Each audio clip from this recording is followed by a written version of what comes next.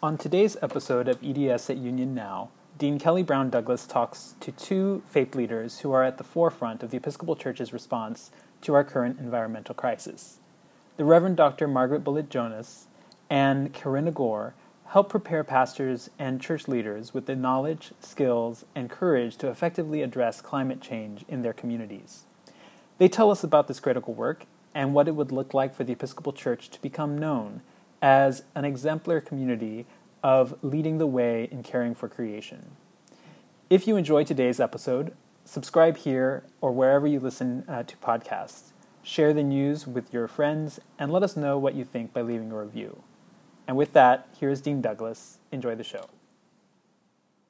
Would like to thank all of you for joining us in this conversation on creation care and the Church's responsibility in this regard. I'm happy to have joining me in this conversation the Reverend Dr. Margaret Bullitt Jonas, an Episcopal priest, an EDS alum, author, and climate activist, currently serving as Missioner for Creation Care for both the Episcopal Diocese of Western Massachusetts and the Massachusetts Conference of the United Church of Christ. Welcome, Margaret, and thank you for being here. Also joining us in conversation, we're very pleased to have Ms. Corinna Gore, who is the director of the Center for Earth Ethics at Union Theological Seminary in New York City. Having previously worked in the Legal Center of Sanctuary for Families and as Director of Community Affairs for the Association to the Benefit of Children. She is also an author, the author of Lighting the Way, 9 Women Who Changed Modern America. Thank you for joining us in this conversation this afternoon, Corinna.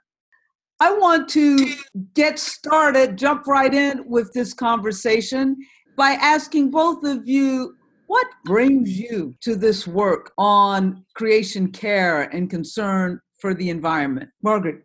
I am not by training a scientist. I loved literature, loved religion. It's very personal for me. Part of my own personal journey is I am in recovery from a food addiction and needed to make peace with my body. And the process of making peace with my body depended on turning my life over to the care of God, to a higher power. That was the big transformation of my life. And through that transformation, I went to seminary and was ordained. I happened to be ordained in June of 1988, which was the same month that climate scientist James Hansen was testifying to the Senate about this thing called greenhouse gas emissions and global warming. And I began to see that the way I think of it now is that the same love that helped me make peace with my own body is now calling me out to help see, is it not possible that human beings can make peace with the body of Earth and all of Earth's living communities? And for me, that can only happen through the grace of God, because the obstacles in front of us seem sometimes insuperable, right, impossible. So for me, it's a deeply spiritual effort and mission. Great. And I want to get back to that in a moment. But Corinna, let me put the same question to you. What brought you to this conversation and to this concern? So I come to this in part because I grew up around a lot of the climate activism that was connected to what Margaret brought up, that hearing before the Senate in 1988. And I grew up listening to scientists. It was part of my father's work. But I myself didn't go into this personally until I went to seminary. And while I was at Union Seminary, there was a call by the Secretary General Ban Ki-moon to host a climate summit at the UN and to engage civil society in solutions to climate change. And at Union, we hosted a gathering called Religions for the Earth with over 200 religious and spiritual leaders talking about climate change. And it was in the process of planning that and going deeply into those discussions that I started to think more about how climate change is really, it's not just science and economics, it's really about who we are as human beings. It's a moral and a spiritual crisis.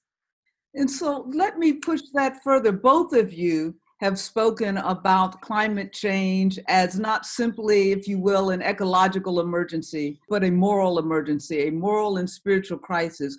Why do you think it is important to frame this issue that way as a spiritual, moral, and ethical crisis? Well, I'll just jump in. We could spend a lot of time on that question. For those of us who are Christian, we believe that God entrusted the earth to our care. So it's ultimately our spiritual, moral responsibility to be a blessing on the earth, to create communities that are just and sustainable. I also feel that religion has an essential role to play right now as we face what really is an emergency. Scientists have done their work. They've established the facts. They've been saying with increasing alarm for years that the earth is in an unprecedented state of crisis caused by the effect of one species, that would be human beings. So they've done their job. And now, to me, it's our role as people of faith to awaken hope, to awaken moral courage. It's heart work, how to open our hearts to stay grounded and rooted in love, and then to let that love animate who we are and what we choose to do. I'll say quickly that one thing that's happening in my little world in Massachusetts is faith leaders and scientists are now forming a coalition, saying we need to be in clear public alignment to make it clear that science has a voice and religion and ethical people have a voice. And together we're saying it's an ecological and moral emergency. So let's get going and take action. So how do you do that? How do you get people to really believe that this is a moral emergency, that alone a scientific, ecological emergency, particularly when we hear from the highest levels of power in this country that it is not a crisis? And so and there are people that believe that. How do we begin to turn the tide and really get people to understand that this is indeed a matter of great urgency? Corinna. Well, I believe that one of the best ways to do that is to listen to people who are on the front lines of the ecological devastation. And this is true not only about the impacts of climate change, which we have started to feel. And it's worth remembering that, scientists said decades ago, if you do nothing, it'll start to happen around this time. There'll be stronger storms, there'll be droughts, there'll be heat waves. And it's happened exactly as they've said.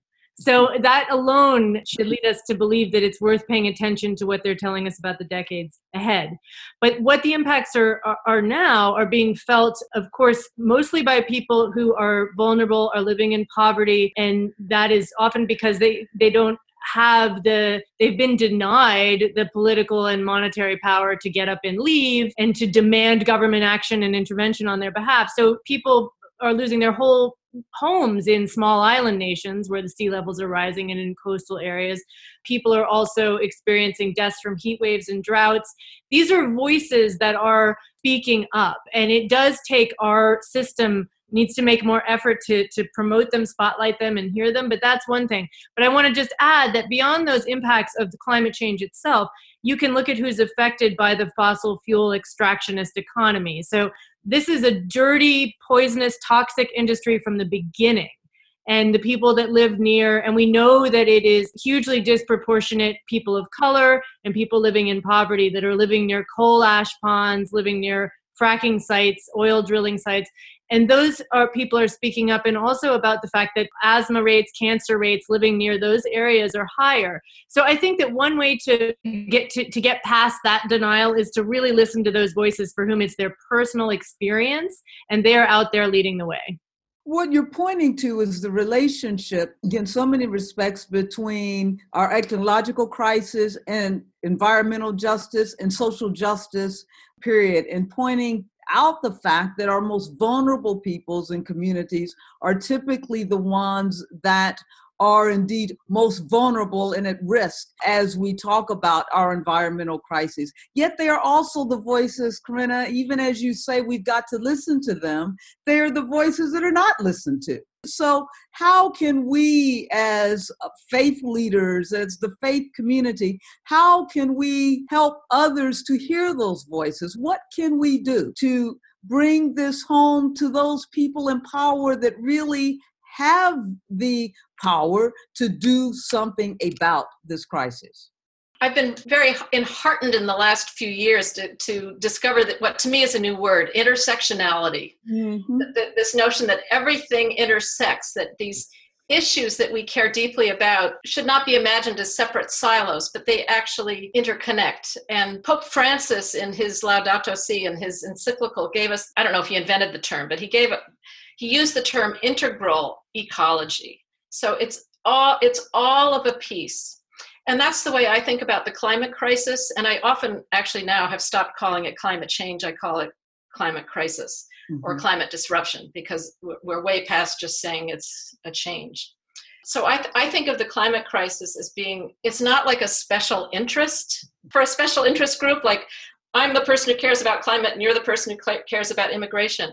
To me, it's all connected. So if you care about immigration and refugees, you care about climate. If you care about human rights, you care about climate. If you care about public health, you care about climate. If you care about the future of your children, you care about climate. If you like to breathe, if you like to eat, if you like to drink water, you care about climate. It's like the big basket that holds everything that we love. So the good news in that is there are so many ways we can participate in healing, and maybe our path will be through the doorway of immigration or public health. But there's so many ways that we can contribute and need to contribute to what really is a massive problem. You know, they're even saying we've changed geological ages, that we're no longer, we've now launched the Anthropocene, a new geologic age in which human beings have exerted so much control on geologic systems that it's a different earth that we now inhabit, and we're not in control of that. Go ahead, Corinna. It looks like you want to jump in. Well, I just wanted to say that I think that faith leaders can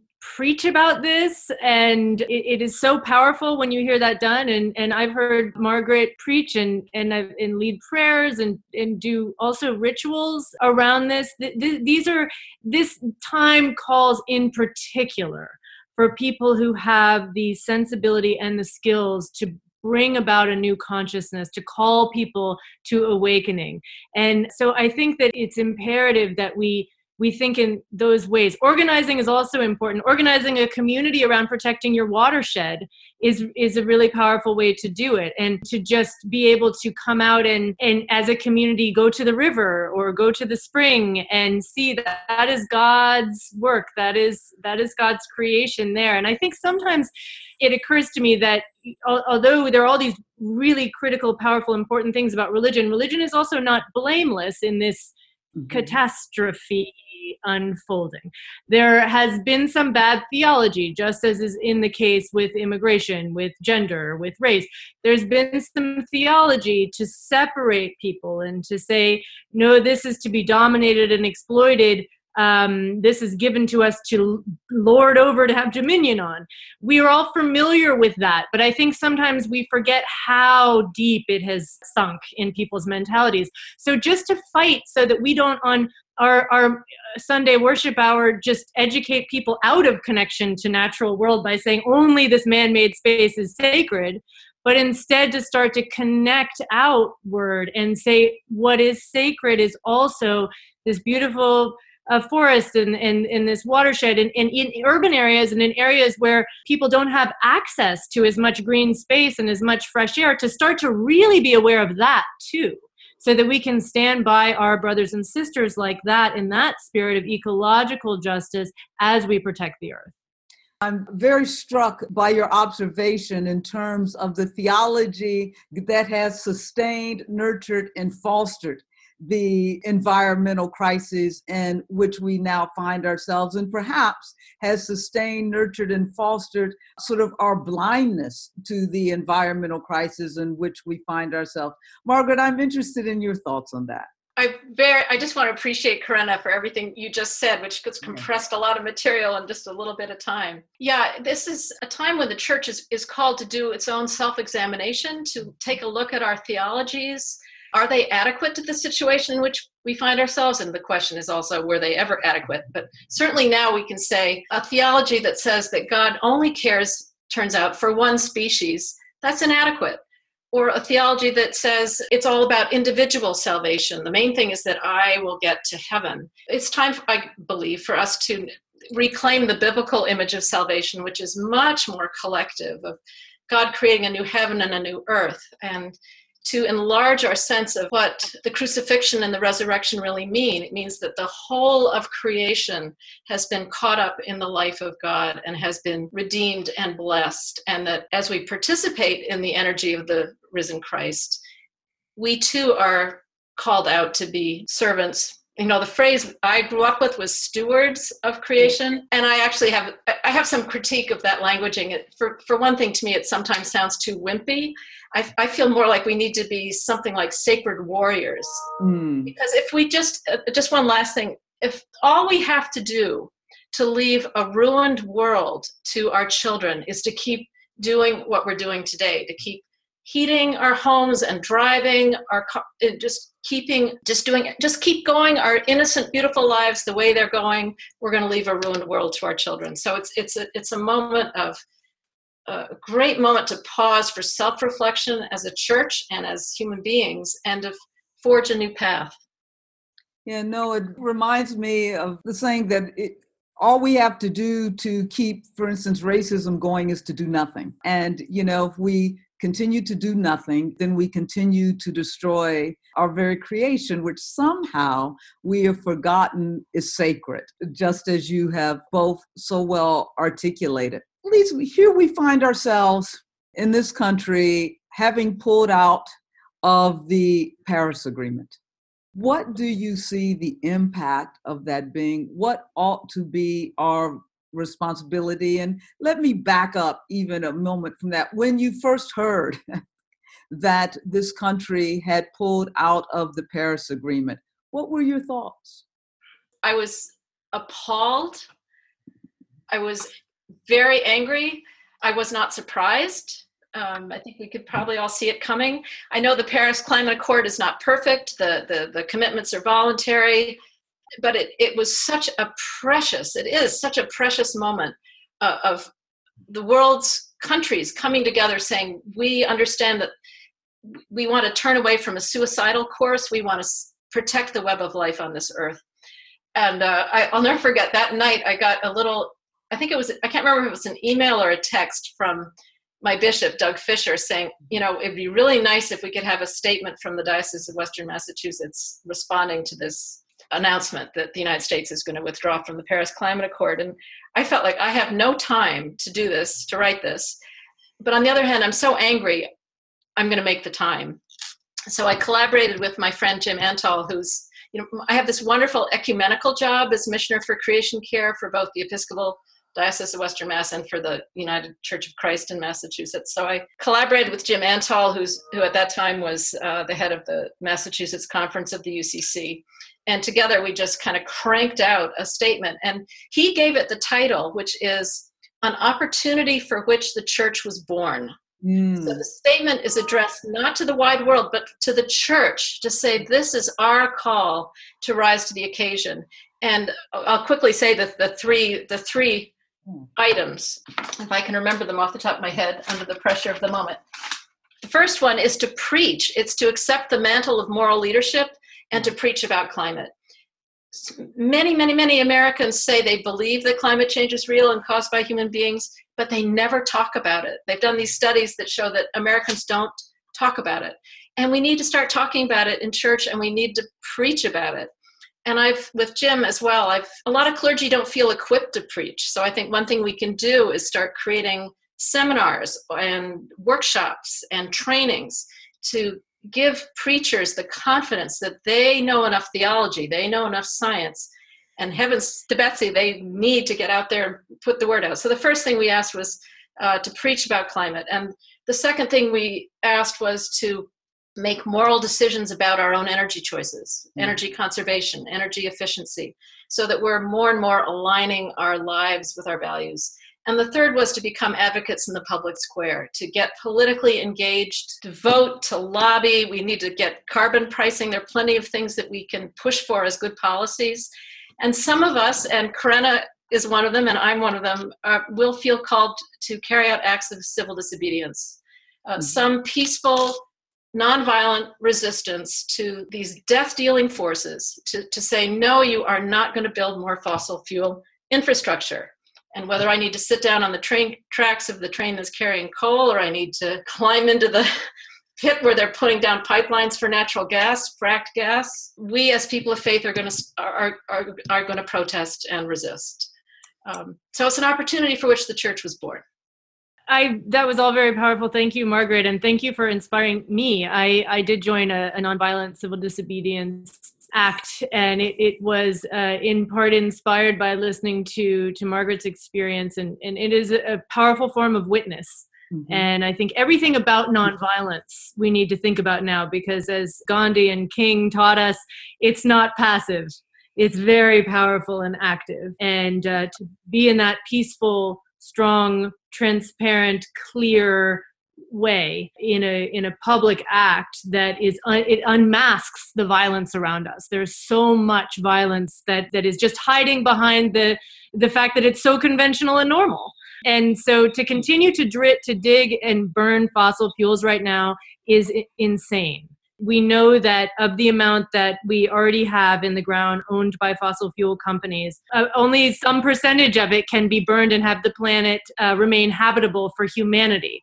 We certainly don't need to go out and dig and explore for more. So I think that in terms of, just back to your original question about the Paris Agreement, I was actually quite shocked, even though we had heard what Donald Trump had to say, and we knew that the head of ExxonMobil had been appointed Secretary of State, and we understood the contours of power and what had happened. I expected that there would be some kind of hypocritical thing where they would stay in it because, of course, the whole world worked for this. It makes no sense to undo it, and it makes no economic sense for the U.S. So I was stunned by the brazenness and the very strange level of self-harm that is being done here, and almost death wish, and just for a tiny percentage of the profiteers that are still have legacy political power.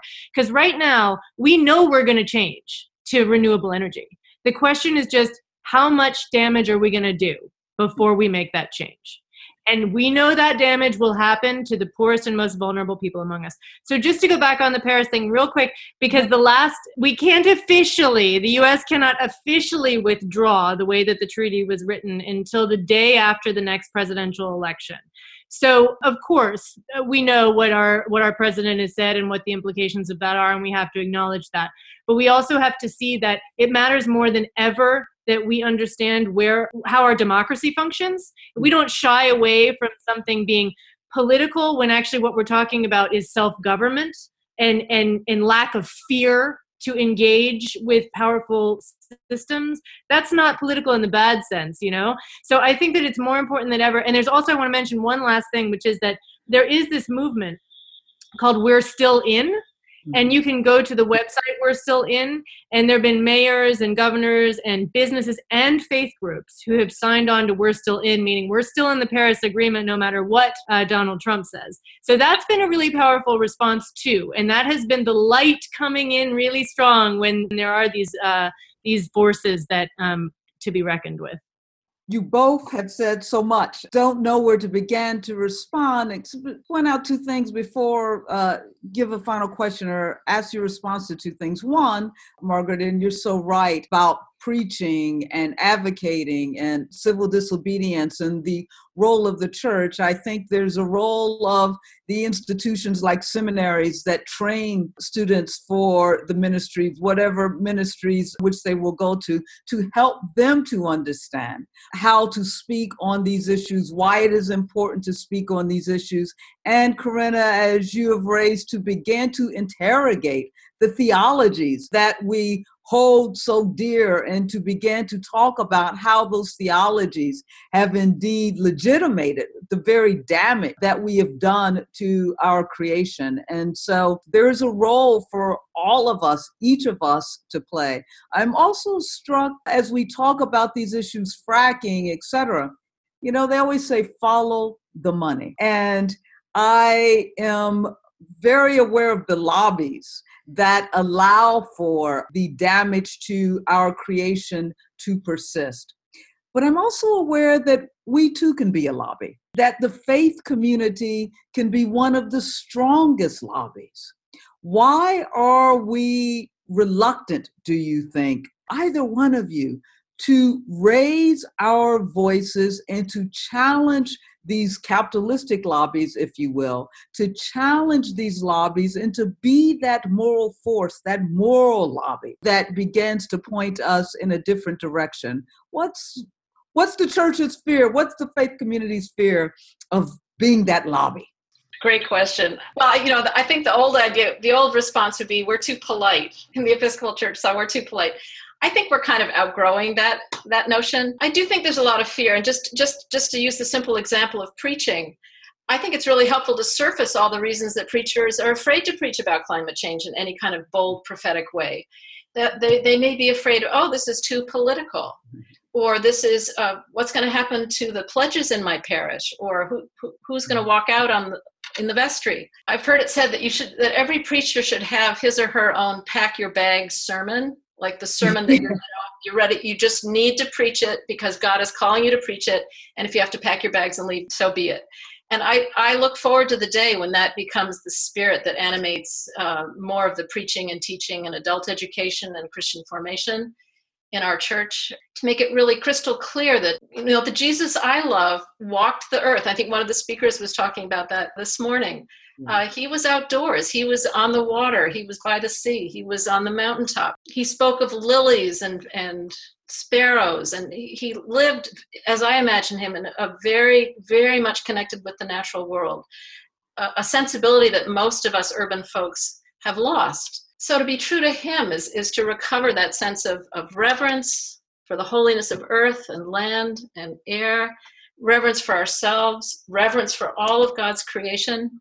And that spiritual perception results in ethical action. It has an ethical outcome to protect that web of life into which you and I were born and which is unraveling before our eyes. It means we each have to become prophets. We each have to be stepping out and taking whatever action we can do to leave, as Karena was saying, to leave a habitable world for future generations.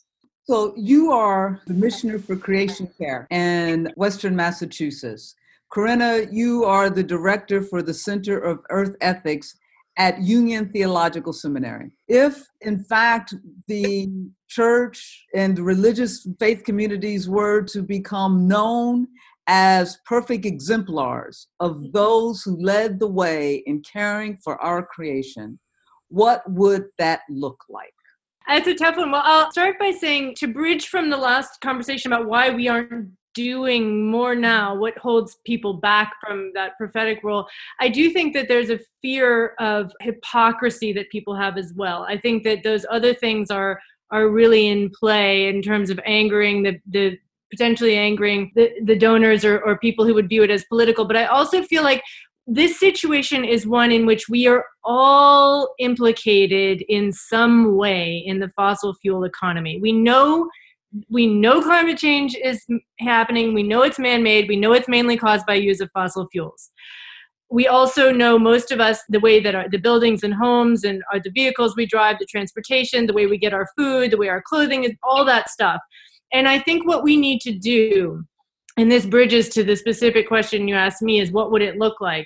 We have to have the courage to face the complexities of that, to overcome the need to have one enemy that you point to and say, that's the bad guy, and we just have to defeat the bad guy, and then we're all set. Because this is something that we have to look in some ways non-judgmentally to how do we do transformative change, and not as individuals, because we can make individual choices and those are good, but we have to make these choices communally. The only way we're going to make the changes we need to make is if we make decisions as body politics that come together in a functional way and make those as group decisions. So I think what we need to do as faith leaders, and in my case, working at a center at a seminary, is start to look at the basic reconnection with the natural world. Nature and earth are strong teachers, whatever word you use. Creation, nature, earth, the sacred element, is strong teachers. And it's available. I mean, even if you're in an urban setting, you can get up with the sunrise. You know, you can look at the sky. These are things that I think if we consciously connect to and we look to our communities and our specific roles to sort of say, how do we, even with the air we breathe, the water we drink, reconnect in that way of acknowledgement, and then look at things in terms of individual, community, and nation or state level. And those three things working together in a way that's not about judgment and punishment and blame, but is about growing in a kind and forgiving way together towards a new and much better world. Then I think that we'll be doing well. Thank you. Margaret. So the question is, what's the vision of the Episcopal Church has become lit up with love for creation and is faithful. Well, I'm very grateful to Bishop Doug Fisher for giving me this job as Missioner for Creation Care in my diocese of Western Massachusetts. I would love there to be the equivalent kind of position created in dioceses across the country and across the whole Episcopal Church. It's very helpful to have there be at least one person, and I could use several other people beside me, really, to have at least one person who's focusing on the issue of protecting the web of life and how faith communities can serve that quest. Some of the things we've done just in the last few years are, we started a season of creation care, which we are marking beginning on September 1st and ending on October 4th of St. Francis Day. Special season, and we have this beautiful website thanks to our wonderful communications director. If you go to the website for the Diocese of Western Massachusetts and look for Creation Season in the drop-down menu, we've got sort of rich offerings of how to pray and act and advocate and learn around caring for creation. And I've heard some people object, well, we shouldn't have a special season of creation because this really should be happening all the time. And of course, I 100% agree that it should be happening all the time. But to me, the analogy is prayer, that we only learn to pray some of the time. We only learn to pray all of the time everywhere if we learn to pray some of the time somewhere. So if in this stretch of weeks, churches, congregations can focus on, okay, what can I do to be a more faithful sacred warrior or steward of creation? If I can do it in that stretch of time, maybe I can do it later in the rest of the year. I'm trying to just boost momentum. We've offered outdoor prayer services, Christian ecumenical services, interfaith services. The whole climate crisis really can evoke interfaith collaboration and connection in a beautiful way, where people of very different faiths, very different vocabularies and rituals come together saying, we share this one common home and we together will rise up to protect it. So I see lots of opportunities ahead for the Episcopal Church. And maybe I'll just say, several years ago, scientists noticed that the West Antarctic ice sheet is starting to collapse and slide into the sea. And some of the scientists have been saying that collapse is unstoppable. And where I go with that is I say, so is the love of God is unstoppable. That love will never stop. And so whatever we can do to step into that river of love that is always flowing through us, I don't know it half the time, but whenever we do step into that flow of love, it's a love that cannot be stopped. So my hope is just, I've got this one little life. How can I offer it into that river of God's love as best I can? And I think that's what each of us is invited to do, and that we as a church are invited to do. There's no better way to stop than with that, inviting us into that river of love that is God. I thank both of you for this conversation, which is only the beginning of more conversations that we will have, but I hope has inspired conversations for others to have that have been listening. Thank you very much, and thank you for your work.